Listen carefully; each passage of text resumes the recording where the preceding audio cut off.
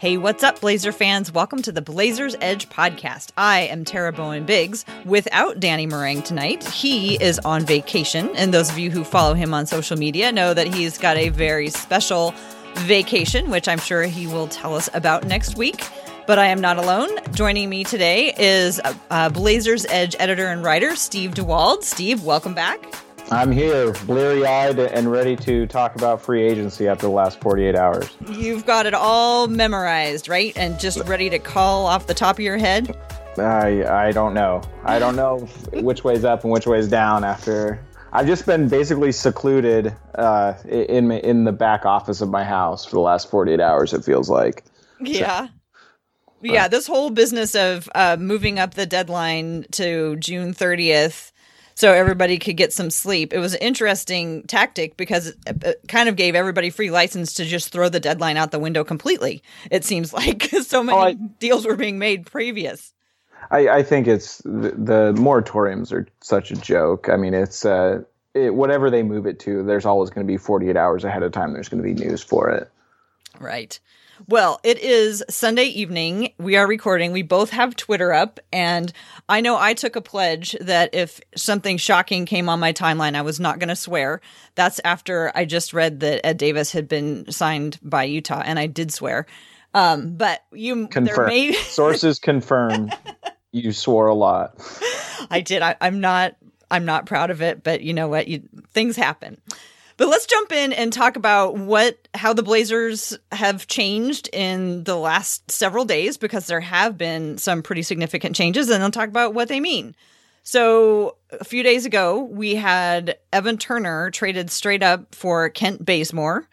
And then earlier this evening, we learned that Al-Farouq Aminu had signed in Orlando, and followed shortly thereafter by the news that Rodney Hood had agreed to stay in Portland. So those are all pretty significant. I'm curious, where do we even start with what any of this means? Well, I think we start with the Bazemore trade, just because that's, it was chronologically was the first thing to happen, and it just kind of, you bid farewell to a guy like Evan Turner, who I think was, by no fault of his own, I think he took the money that he should have taken. Like, if someone offers you that money, you take it. But his time in Portland was always, side by side with the contract he signed.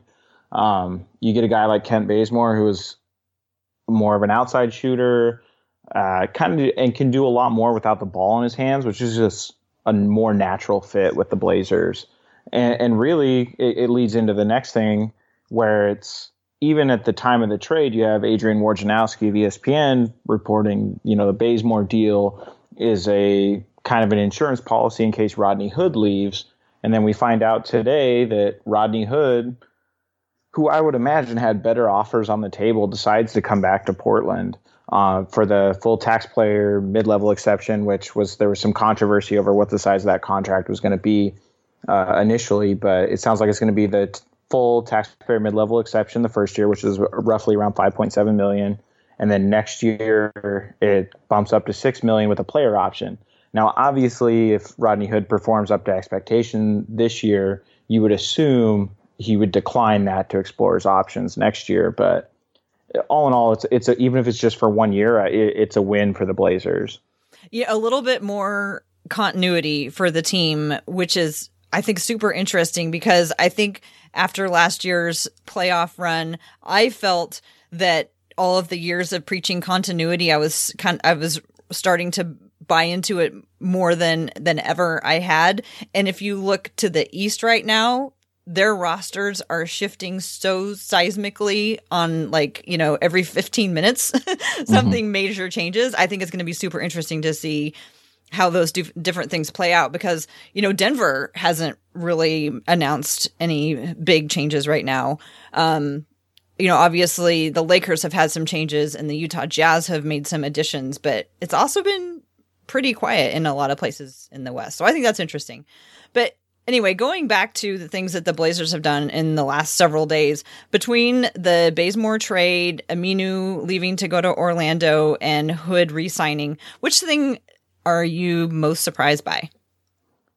I mean, really, it's kind of a two-way tie for me between. I hate to cop out and hedge here, but hey, I'm shocked that Al-Farouq Aminu left a little bit just because of Portland's cap situation. I figured they would spend the money to keep him since they can exceed the cap because they have his bird rights. And then really, when I started seeing some of these other wings start to get the contracts they were getting in the last 48 hours, you start to just do the math and realize that Rodney Hood is going to have some money out there. Like if a guy like Garrett Temple is getting $5 million guaranteed, you would almost assume that Rodney Hood is going to get at least 8 guaranteed.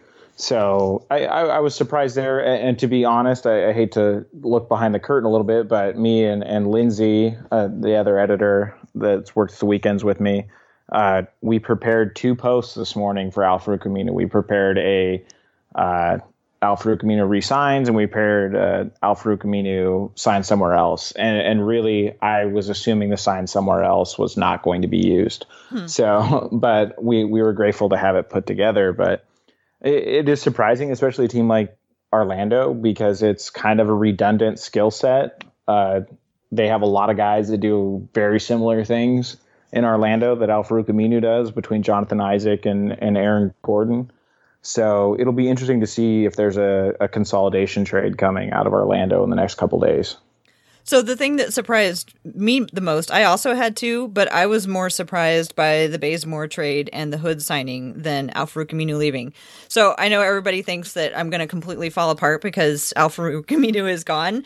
And I really thought that was what was likely to happen. I just thought that he would find more money. I mean, I know the Blazers could go over, but last year when we saw that they didn't even, offer money to Ed Davis basically, and they've done that, to other players in the past, with Wesley Matthews, I just thought that Al-Farouq Aminu probably, was prepared to move on. And it seems like I think he would be a good addition in the seasoned veteran type role. I mean, people have talked a lot about what he brought to the team, and I think that he's, going to be bringing that. So anyway, that one didn't surprise me, and I'm really happy for him. I'm really happy that he's getting paid, and I believe he also owns property in Jamaica, and that makes him that much closer to it. So that didn't surprise me too much. But Bazemore, I was really shocked about a couple things about the Bazemore-Turner trade. One, that, there was so much talk about how much Evan Turner was making, and Bazemore's actually making a little bit more. So where's the outrage that everybody, was feeling when Turner first came to the team? I think with Turner, I think it was always, there was a couple ingredients. One, you have the whole Andre Iguodala story of him calling Iguodala right after he gets paid, and basically was like, "Can you believe what I'm going to get paid?" And Iguodala is like, "Don't hang up the phone." Like, that's always a bad look. You never want to look like you're competing against yourself to make a huge contract offer. The other thing is, I think Turner's game is kind of on the way out a little bit, as far as, he's not a perimeter player. He's ball dominant on the wing, and that's just kind of not really how the league has trended in the last 5 years. Whereas a guy like Bazemore, yes, he makes more, and his contract was an albatross in Atlanta the last couple years, but you can see how Bazemore fits into kind of what the Blazers are trying to do. He's a guy who shoots corner threes, which is something that's been a huge issue for the Blazers, especially from their wings. So I think. And the outrage when Turner showed up was it was a 4-year deal, whereas with Bazemore, it's just 1 year left. So really, I mean, it's a sunk cost already a little bit, because Turner, you're already going to have the Turner money on the books. So potentially you pay $2 million more and you get a guy who's a better fit. So let's talk about the 3-4 situation, and how it has changed with. We had a few years of Aminu and Harkless playing those positions. Harkless is, for now at least, still on the team, but Aminu is not. And now they have Bazemore and Hood. Do you think those two are just going to slide in and be the threes? Or who do you think might start? I mean, how are all those things going to work? And are we going to see Collins going up and playing the 5 or the 4? Or how do you see all the sort of positions shaking out? Knowing what we know so far anyway. I think we can touch on the 5 position a little later, because I still think there's a move to be made for a big man. And if you're looking for a guy at a decent price, I think a center is a guy that's going to be available for the Blazers. But as far as the 4 position goes, I assume that is going to be where Zach Collins wants to go, or not wants to go, where the team wants Zach Collins to go, because he talked about in his exit interview is he views himself as more of a 5, but the team may or may not view him more as a 4. So I assume that he will take over that 4 position. I mean, he's shown that he can defend in space and do fine there. I'm kind of I don't think this is a popular opinion right now, but I still think Harkless is probably your starter at the 3. And then Rodney Hood is your backup shooting guard, and Bazemore is your backup small forward. And if you put those 2 guys out there on the wing to start games, or to come in after the starting unit comes out, you're having you already have the ingredients for an excellent second unit. You take pressure off of Anthony Simons, who most likely is the 3rd guard off the bench now. So, and this doesn't mean that's the starting lineup, or that's the lineup that finishes games. I mean, depending on the matchups, you might play Bazemore instead of Harkless in crunch time. You might slide Harkless down to the 4 and Collins to the 5. And Rodney Hood also is in that mix too. So I still think Harkless has a opportunity to thrive with this team. And, I'm big on, I was early to buy all the property on contract year Harkless Island. So, if you guys are looking for beachside property, you know where to find me. So I'm a believer. So I was looking at, because, the word on the street about Bazemore is that he was going to come in and he was going to shoot more threes. He's going to be a better 3-point shooter than Turner. And he's also a decent defender. I was looking at his stats, and while he's scoring 11.6 a game last year, he had 3.9 rebounds. He only shot 32% from 3 last season, and Aminu shot 34%, and there was a lot of slander about Aminu's 3-point shooting. So is that something that you're concerned about? I mean, that was, a pretty significant drop off from the year before. Last year, he was 32%. The season before that, he was 39%. He's really around like 35. So is 35% from 3 good enough now? I haven't looked at like where he's taking his 3 from. You said that he was good at the corner 3. So maybe he's better at the corner 3 and better getting at the corner than some of the other Blazers have been in recent past. I think first and foremost, all 3-point shots are not attempts are created equal. I think this last year he was inserted into lineups that had Trae Young, who was enduring a steep learning curve at the start of the year, Kevin Huerter, and just some guys that were awkward fits in that. And the floor spacing was, yes, Trae Young has range inside the gym range, but at the start of the year, that was not always the case. So you're looking at him getting attempts late in the shot clock, and most likely he's covered. So with Portland already, with the guy, especially by bringing Rodney Hood back on that second unit, you're looking at favorable spacing already for Bazemore, which I'd have to look at what his shooting percentage is with people when the defender isn't within 5 feet. But I'd imagine it's pretty solid.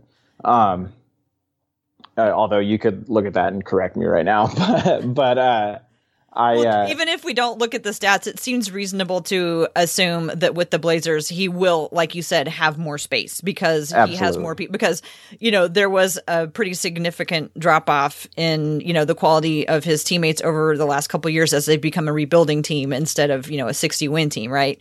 Yeah, so exactly. That would make a lot of sense, even without looking at it. I can see how that would be the case. Well, and then also just from a half court set standpoint, you have a rookie point guard that is more likely to get himself into bad situations, and he's dishing the ball off late in the shot clock to his shooters, which already puts you up against the wall in those situations. So I have faith in mechanically everything looks fine with Kent Bazemore. He's shown that he can hit open shots throughout his career outside of some struggles last year, which I think are mostly team related. So it's really not a concern for me. That sounds reasonable. Okay, so another thing that I'm looking at with, how are things changing for the Blazers without Chief in the lineup anymore, and with Kanter still unassigned, I guess, or still out there without having made a decision about he was coming back. That's a lot of rebounds between those two players. The Blazers have been an excellent rebounding team for the last couple of years. They were number 3 in rebounding for the last couple regular seasons. Chief had 7.5 rebounds. Kanter, while he was with the Blazers, had, where did I write that down? Oh, where did I write it down? Okay. So Chief had 7.5 rebounds. Kanter had 8.6. That's a lot of rebounds between those two guys. At this point, last year, Bazemore had 3.9 rebounds, and Rodney Hood was getting 1.7. Zach Collins is still not a big rebounder. Evan Turner was another guy who got fairly, 4.5 rebounds per game. Basically, I'm kind of worried about where the rebounds are going to come from. What are your thoughts on that?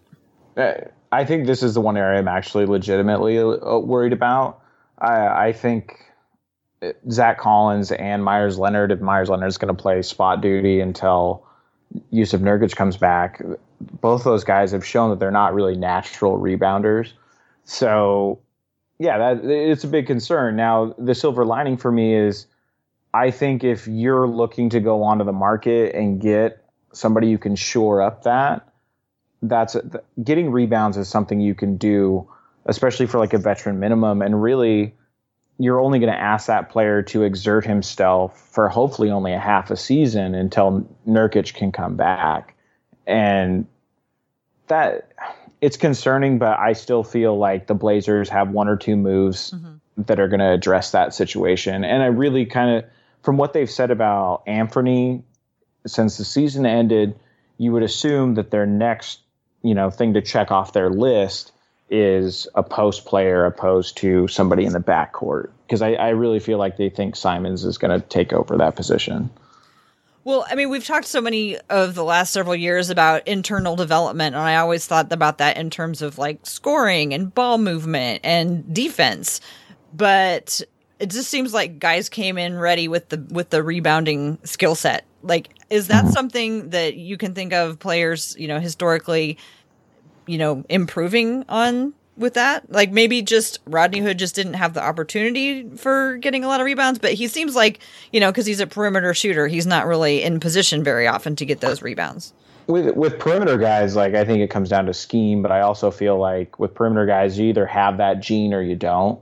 And really with big guys, it's a 50-50 for me, where it's like either you don't have the body initially to hold your own in the post, or I think really so much of rebounding is instincts to me. Like there's guys that just know where the ball's going to land as the shot is attempted, before it even touches the rim a lot of the time. Like they're truly great rebounders. Like a guy like Dennis Rodman, he was in the perfect position before that ball even touched the rim. So, and I think that's just purely instincts. So as far as internal development goes, I don't really know if that's if rebounding is a learned thing. Now, I think positioning is, and having your body ready to, compete down there is a thing. But I really think like truly elite rebounders, it's in their blood, basically, as far as I'm concerned. So, right now, the biggest players on the team are Zach Collins and Myers Leonard, who are able to play anyway, because Nurkic is not going to be back yet. And Skal, I don't know, maybe Skal's going to be our hungry rebounder. Like Skal Labissiere would be like the most Olshey reclamation, as he likes to call them, reclamation projects. I know you don't like that term, but that would be one of the ultimates. And really, Scal's big bugaboo his entire career has been just confidence. I mean, that goes back to his days at Kentucky and certainly his days in Sacramento, to where, if he can recapture, confidence in himself, because he has all the physical tools, that'd be the ultimate testament to Portland's culture. Well, maybe if he just comes back in and concentrates on rebounding, maybe that's maybe if the Blazers don't make, another move that will bring in somebody who is a significant rebounder, maybe that's what Scal's role is to come in and play alongside somebody else and get those rebounds. Yeah, I think from a roster building standpoint, they're still going to probably go and look at a veteran guy or explore that through a trade. But, that's something I'd love for them to give Scal an opportunity to earn meaningful minutes. So I think that all starts with Summer League. I mean, he's got to show that he's making strides and he can fit with, especially with a guy like Anthony, because that's a guy potentially he'll be playing with the next season if he really makes a solid impression. Well, is there anything else we should touch on with what the Blazers have done so far? I mean, Dwight Jaynes has sort of been teasing this evening, saying that there's more moves to come. And then he said, oh, wait, it's going to take, late into the night. I mean, I'm assuming that he's probably talking about, a veteran minimum center, which is, if we're on the edge of our seat waiting for a veteran minimum center, yeah, that's interesting. But, anything else that you can think of immediately that the Blazers may be addressing, like, I don't know, Jake Layman, Seth Curry? I think the Jake Layman process will probably play out for a while, just because I think he's going to hang out there as long as he can to see if another offer is going to come in. And then I think him taking the qualifying offer is kind of the last resort in his negotiation process. So I don't expect anything fast moving on Jake Layman.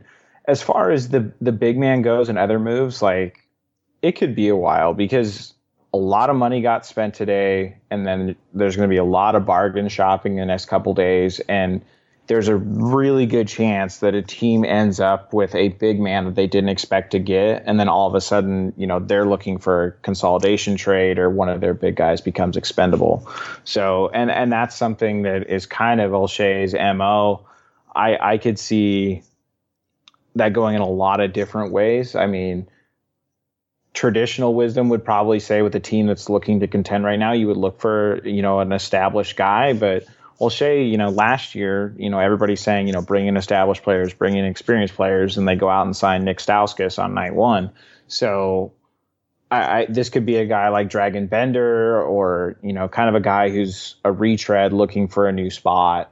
And yeah, the big man is definitely the big man rotation is something definitely to monitor in the next couple of weeks. And really a lot of that could do with how Scal performs in Summer League, like I said.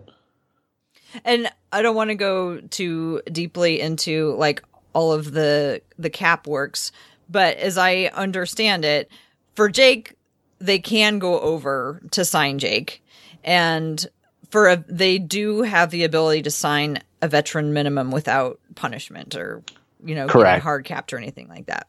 Correct. Where it gets tricky for them is using the biannual exception, because if they are up against the apron, they can't use it. It'll hard cap them. So basically you have Jake's bird rights, which I think there's still an order of operations, which I'm not as well versed as a guy like Eric is or Dan even. So that's a situation that there from now on, when you're this close up against the apron, there's an order of operations to everything you're going to do. But most likely I would assume that I can't imagine Jake's market being too on fire. So I'm hopeful that he will sign the qualifying offer, hope that he performs well in Portland and enters free agency next year as an unrestricted free agent. And I'm sure that's what Portland's hoping for too. Go ahead. No, go ahead.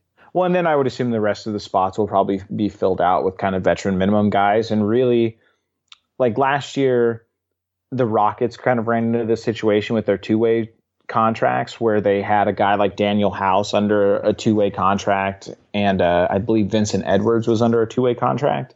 And they had enough non-guaranteed money where they could, so a two-way contract, basically, you can play so many days up with an NBA team. Once you meet that, you have to go back to the G League.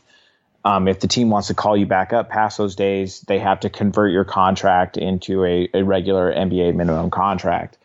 But there has to be a roster spot for that. So Houston had enough flexibility initially to get rid of one of their players and then convert Vincent Edwards' contract to a two-way contract. Where they ran into problems is Daniel House ended up coming up. He met his 60 days in the NBA, and he was good enough. He was a crucial part of their rotation at the time, but they didn't have the flexibility as far as non-guaranteed contracts just to waive somebody and create him a roster spot. So I could see Portland, if Jalen Horde looks good in Summer League and he's a guy who's a candidate that they're going to convert potentially to a regular contract, you might only see Portland carry 14 guys into the regular season and leave that spot open if they want to convert Horde at a later date. Or if they still have another two-way slot open and some impressive guys coming, or guys that could land on an NBA roster coming to Summer League with them this year. So they might want to keep their options open as far as that goes. So just to get back a little bit to Rodney Hood, the Blazers only had him on the team for half of the year. And it was pretty exciting that he was able to come in and, after just a couple of games of really getting acclimated, to really make a difference. And, I loved his spinning jump shot and all that good stuff. For you, what's the ceiling, or what are your hopes and dreams for a great season for Rodney Hood next year? I think it's just being a guy who thrives in his role. And really for Portland is something I preached on going into the playoffs, is Portland really hasn't had a wing player like him where you can trust him to get him the ball. He can put the ball on the floor. He can make the correct pass and create for himself. And really that's all he has to do, because typically guys like that get paid. And really that's what I want to see for Rodney, is maximize his earnings potential. And really it could have played a factor in why the Blazers didn't re-sign Al-Farouq Aminu, is they might not have wanted to give him a multi-year deal to preserve some of the cap space that they're going to have next year, potentially. So there's a chance where Rodney can decline his player option and get even a better deal from Portland next year. And that'd be the ultimate goal for Rodney, would be to get that and get a multi-year deal with Portland. But really, I think it's just him recapturing the success from the playoffs and really just kind of finding a home after he's bounced around for a couple of years and kind of been in some tough situations in Utah and in Cleveland. You talked about his ability to create a shot for himself. And that was something that was a little bit of a surprise. I thought he was going to be doing a lot of catch and shooting, but he really was able to do some creating. Do you have any thoughts on maybe some things we didn't really see from him that he has in his bag, but they weren't really able to just come out with the short time that he was with the Blazers, or anything that sort of came out in the playoffs where it was like, oh yeah, that's going to be useful? Oh, I think it's, especially with Turner leaving, I think we saw it in the playoffs, but he can post up smaller guards, and that's going to be useful, especially, and really getting back to creating his own shot and having Kent Bazemore there too, is if Anthony Simons is the backup point guard, for as much potential as he has, getting acclimated to playing every night is going to be a learning curve. So having guys like Rodney Hood and Kent Bazemore, especially Rodney, where he can create for himself, is going to be huge, especially in the first part of the season where Anthony's learning. And I wouldn't be surprised to see, especially early in the year, a lot of possessions go through Rodney where it's going to look like he might be dribbling the ball into the ground through the shot clock, but he's probably going to be tasked with carrying a fairly large load on offense, especially if he's on the reserve unit. So you're thinking as Anthony Simons gets more acclimated to playing more minutes and running Portland's specific offense, Rodney Hood might be handling the ball a little bit more, at least in the beginning. Correct. And it might not necessarily be Rodney Hood's acting as a facilitator handling the ball. It might be him handling the ball to look for his own shot. Mm-hmm. Because I haven't really seen him act as a facilitator a whole lot in his career. So that's to be seen. But I would expect, any mismatch especially after the Denver series, any mismatch that he gets with a smaller guard, I expect him to go into the post. Like, and then that was a move he hit routinely against the Nuggets. Yeah, and with a new ball handler really in that second unit, there may be times more opportunities where things break down. Let's just say opportunities for people to try to get their own shot. Now, how about for Kent Bazemore? From what you know of him, what are your kind of hopes and dreams for a successful season for him? I think just like we touched on a little bit, is just raising that 3-point percent, raising his effectiveness, his 3-point percentage, taking high quality shots, being effective without having the plays drawn up for him, which is something that Terry Stotts and Bazemore himself talked about in his introductory press conference. If he's with the starters, it's crucial for him to be able to be effective without having to take the ball out of CJ or Dame's hands. And if he can do that, he's going to look at another quality contract after this season ends. So that's kind of, and I'm just hoping for a seamless transition for him to come into Portland. And it looks like the Pelicans and the Jazz are close to finishing a deal for Derek Favors to the Pelicans. So that was kind of a guy I was hoping the Blazers could maybe get in on to shore up their front court, but it looks like the Pelicans are going to jump on that. Huh. Interesting. To get back to Bazemore for just a sec, when he came to town, I listened to his press conference. I was really struck at how, in a lot of ways, he's very similar to Damian Lillard. I mean, we don't know, how he is if he was in charge of a whole team like Damian Lillard is, but some of just their background and their past, they're 4-year college guys. They came in at the same time, has a chip on his shoulder, like all those things. It's like you could just, check off all the things on the list that Portland really likes in a player. And a lot of those things seems to be working pretty well for the team right now. So it's interesting where Portland, really like kind of holding the line, going after players who are very similar to other players on the team who have a matching skill set. It's like not a really extremely exciting tactic for building a team, but it's actually, zigging when everybody else is zagging. And what I mean, everybody else is zagging is just like throwing everything at the wall that they possibly can, like having a more of a structured build, right now is kind of different from a lot of things other teams are doing. Well, I think just from an on the court standpoint, you could never have enough multi-positional guys on the perimeter. And really, like, one of the reasons I'm not worried about Portland having a surefire answer in the post is a lot of the times you see these big plotting big men, they're not on the court when it matters in playoff situations. And really, if you're Portland, that's the goal. Your goal is to get back to the Western Conference Finals and not get swept this time. Like, I think you're trying to add guys that are going to be there for crunch time. And how Rodney performed last year and Bazemore's skill set, like both those guys, they project favorably for scenarios like that. And, Kent Bazemore might have been on a struggling team in Atlanta the last couple of years, but he was still a part of that 60-win Atlanta team that went to the Eastern Conference Finals. So these guys are ready to compete. And I mean, this is more of an offseason that I expected the Blazers to have last season, where they're bringing in some established guys. So, it's better late than never. So I'm excited to see what these guys can do this year. Do you think that the Blazers' tactics have changed at all with the changes that happened in Golden State and with, LA shoring up, bringing in Anthony Davis? Do you think my thought is that the Blazers are doing exactly the same plan that they drew up 3 years ago? They're just like, they're checking all the things off the list that they said that they were going to do in year 3 of this thing, that they're not deviating a lot from what the original plan was. Whereas, when those injuries occurred for Golden State and now everyone's like, oh my gosh, we have a window, we got to strike now. Do you think that changed anything that the Blazers were looking at doing this summer? I think what you got to do is you got to make smart moves. You got to make the moves that you can make. I mean, yes, I would have loved to see the Blazers go out and get Anthony Davis, but once you saw what that Lakers offer was, there was no way any team in the league was going to compete with that.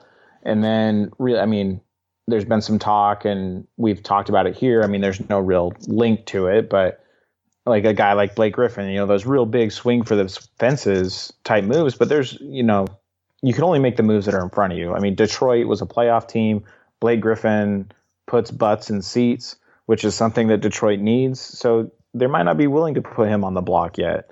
So really, you can only make the moves that are in front of you. And for Portland to go out and get useful wing players like Kent Bazemore and Rodney Hood, I mean, Rodney Hood is a huge get. To get him at that price at a position of need in the NBA is huge for the Blazers, even if it's just for 1 year. Like, that's a great deal. And really, you're banking on continuity. And for you can't measure continuity for how many wins it gets, but you can't. In the same token, people always say, "Well, you can't measure continuity." Well, you can't measure how many losses it causes either. So that's point. That's our lack of continuity, how many losses it causes. So really, I think the Blazers have made the right moves. I mean, obviously, you would hope that if a big deal arises, that they keep themselves flexible and they're able to make that move. Yeah. Well, we will find out what happens next. Should we go into a little bit of the league-wide moves? Yeah, sure. I want to, first of all, thank the basketball gods for giving us at least one night of hope, because, like I said, so much of this the Blazers just signed Mario Hezonja after a year of trying to get him. So we have to make what? The Blazers Are just you kidding? No, well, we got to wait. It's Woj. So last year he reported that Mario signed with the Blazers. Yeah. Oh. And then he didn't. So we got to give it a minute. So. Oh my God. Wow. Okay, well, what I was going to say was that I'm excited that all of the exciting moves seem to be happening in the East, and we can talk about that, and I'm talking about KD and Kyrie and all that stuff. But let's talk about Hezonja. Can we talk about it yet? 30 seconds is enough time? Do we need to wait 5 minutes? It's been a minute. Wow. What are your thoughts? Mario Hezonja. So last year, when it looked like it was going to happen... Yeah, he ended up signing with the Knicks, and so he played a lot of power forward this last year for the Knicks. And I mean, he was kind of in a weird spot. He got into Fizdale's doghouse for a while, but near the end, a 4 or a 4-5? He's I'm going to go to basketball. He's more of a 3-4 is what he is. So okay, so another 6'9" wing. Am I going to guess that he's 6'9"? That's probably a pretty good guess. It's funny because me and Dan have talked about him off air a couple times on a guy that he's just a guy I kind of figured that the Blazers would be interested in. Again, he's pretty young. He's only 24. Yep. So he was drafted in the lottery, 5th overall by the Magic. Was an awkward fit. Never really took off in Orlando, and obviously the Knicks were not very good last year. He made 24 starts last year, kind of an awkward fit, not a great 3-point shooter, but just kind of another guy who's, when he's playing at the 4, he's super athletic. So, rebounds? Not a great rebounder. 4.1 rebounds last year. Yeah. So interesting. He's 6'8", small forward. Yeah, but I want to say he played. So his per 36 numbers are 6.3 rebounds per game. So it's not ideal, but it's not terrible. Mm-hmm. Mm-hmm. And it looks like he played about a third of the year at power forward, according to Basketball Reference. So when you guys were talking about him, what interested you what interested you about him for fitting with the Blazers? Well, honestly, his swagger as a European really reminds me a lot of what Nurkic is. Like he's kind of got the irrational confidence every once in a while, which take it or leave. There's opportunities where I love that, and there's other times where it leaves me screaming at my television. But he's another guy who I think just has a bunch of untapped potential. I assume he's a guy that the Blazers have liked since he entered in the NBA. Yeah, Olshey tends to gravitate towards those guys. I'm sure that with as much dealing as Portland has done with Orlando, especially in the previous regime, that he's a guy that Olshey has probably called about a couple times and has shown interest in him in consecutive off seasons, obviously. I swear Portland has like a camera in the Orlando room because so many people, and it seems like it's probably mutual because I feel like they know so much about each other. Somebody must be besties with somebody on their staff because it's just always been something that's going on. So, do you think that Hezonja coming in, do you think it makes it more likely that somebody else might be traded, or is it too early to really talk about that? I don't know. It's obviously like this is another name that kind of goes into the same category as Maurice Harkless, if that's a contract that the Blazers are really looking to move. But also, I think Hezonja is a guy who can, if he plays well in the first half of the season, he's a guy who might be like Nick Stauskas, where you can attach him to another trade at the deadline. Like he's that buy low candidate. He's an asset that might gain value, especially he's signed a minimum deal. So it's, it has the potential into a better situation. Yeah. He, can outperform expectations. Then, he may be attractive to somebody else later on, but maybe not. Well, yeah. And obviously when you're playing that game, it's a point of, is he an attractive asset on the trade market, or is he attractive enough to be, a valuable contributor for the Blazers as they go down the stretch? So I think he is a guy who, if everything breaks right, he's going to be a guy who straddles that line for the Blazers. So definitely, and see, I prefer those type of moves 9 times out of 10, especially at that position. I still think the Blazers need to go out and get a veteran big man just to kind of hold over until Nurkic is back. But I like that move a lot. I was excited for 5 minutes when I thought he was coming to the Blazers last summer. And so far it hasn't come back. Yeah. So hasn't come back. So. It looks like it's sticking. So welcome to Rip City, Mario Hezonja. Wow. This feels like kind of an exciting day. I think for me, the Rodney Hood signing was like that felt really, really good because it sort of set the tone for, how things are going to play forward. So I'm excited about that. But to get back to what we were about ready to talk about, which is the other things that are going on in the league. So how about those Brooklyn Nets? The Nets, that's it's more like, what about the Knicks? It's like being a Knicks fan is that's misery right now. Did you watch the Stephen A thing tonight? No, I haven't. So he's miserable. I would be too if I was a Knicks fan. So they got Taj Gibson. So yeah, Taj Gibson got a lot more money than I thought he was going to get. So good for him. I'm sure that the Knicks are giving out money to anybody who will come at this point. Yeah, with the Nets, obviously you're going to sit a year without Kevin Durant. So paying him that much money is that's a sizable risk. If there was ever a player who's going to bounce back strongly from an Achilles injury, I feel like it is Kevin Durant. But really, they signed DeAndre Jordan, confirmed that later on this afternoon. So you have a lot of young pieces there. You have Kyrie Irving, DeAndre Jordan, and Kevin Durant as established veterans. I still think they have a move to make. I think Karis LeVert is best when the ball is in his hands, and a lot of guys love him around the league. He could fetch a more of a 3-and-D non-ball dominant style wing for them on the trade market, because I don't see how Karis LeVert and Kyrie Irving fit together. So there's a lot of potential there. And I think what's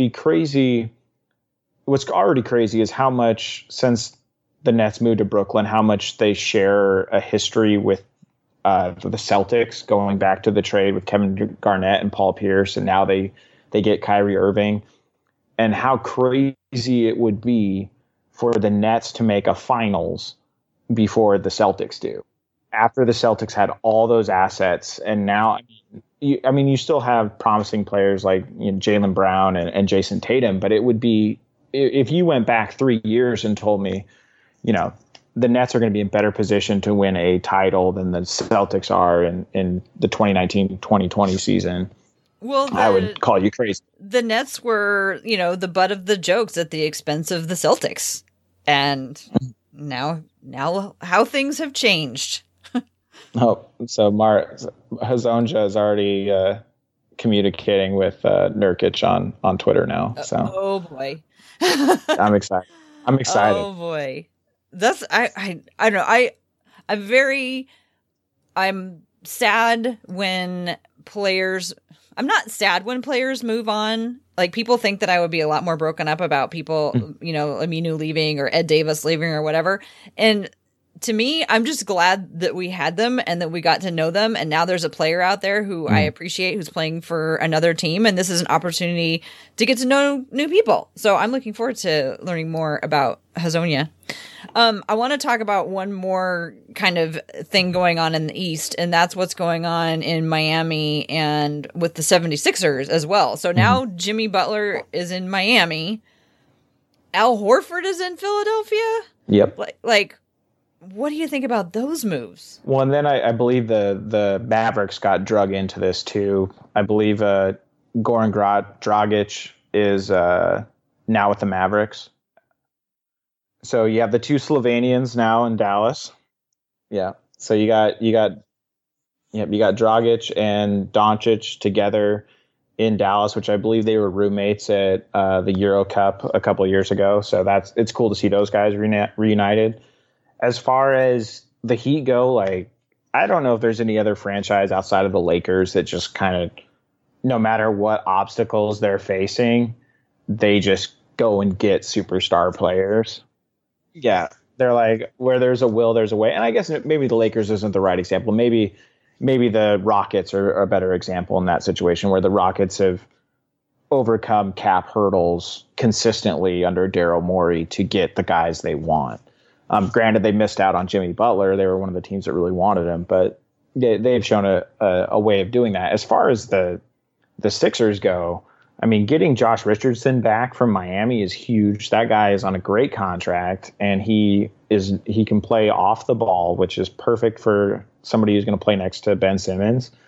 And then Al Horford is really an ideal fit next to a guy like Joel Embiid, and has been reliable, that can shift down to the center if Embiid has to take some time off. So that, once again, that Sixers team is a formidable team, and they re-signed Tobias Harris. So they if Kawhi leaves the East or goes to a different situation, it's tough to argue against the Sixers being the clear-cut favorite as Durant comes back from injury.